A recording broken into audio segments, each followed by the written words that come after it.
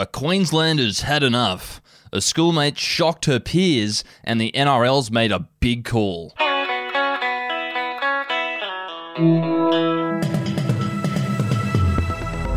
Hello, this is your Daily Batuta for Friday, the 3rd of September. It's the end of another week. I'm Wendell Hussey. I've got Errol Parker with me, and we're going to start off with a story from our great state. A Queenslander has revealed that he didn't come to the pub for any more of this virus chat, so just fuck up about it. A recent report has found that one of the more blissfully ignorant blokes at the pub hasn't read any news about this new variant thingy, so just fuck up about it. Braden, the 32-year-old fumigator and father of 3, doesn't read the news because he reckons it's for losers. With a couple of mates trying to discuss this national reopening plan that no one outside of Sydney seems keen on, Braden said, quote, "What's next? The fucking VB virus? Fuck up about it. Let's talk about something else." Wasn't having any of it there, Braden. It does get like that sometimes. Elsewhere around the Diamantina, and a girl that used to run around the oval like a horse is somehow the first classmate to get engaged. Yes, much to the disbelief of her schoolmates, young Batuta Grove woman Tara Young has jumped out of the gate first and tied the knot before anyone else. Unsurprisingly for the girl who used to neigh and run around the oval like a pony, it was with her childhood sweetheart who was also a little bit quirky.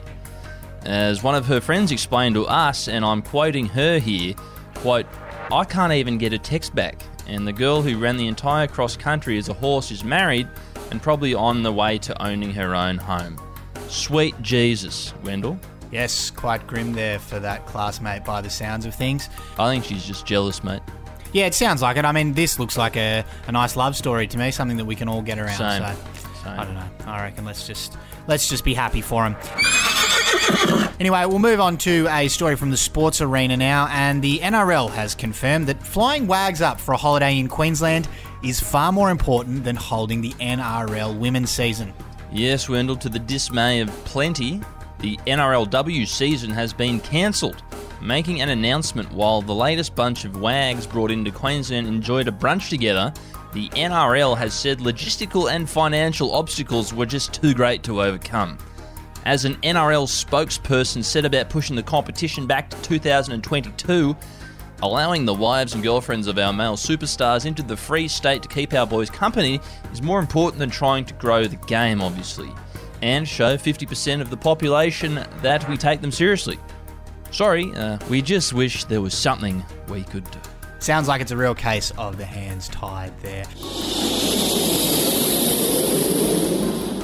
Wrapping up over in the Democratic People's Republic of Western Australia, our quote of the day today is from Supreme Leader Mark McGowan, who said this about the federal government yesterday.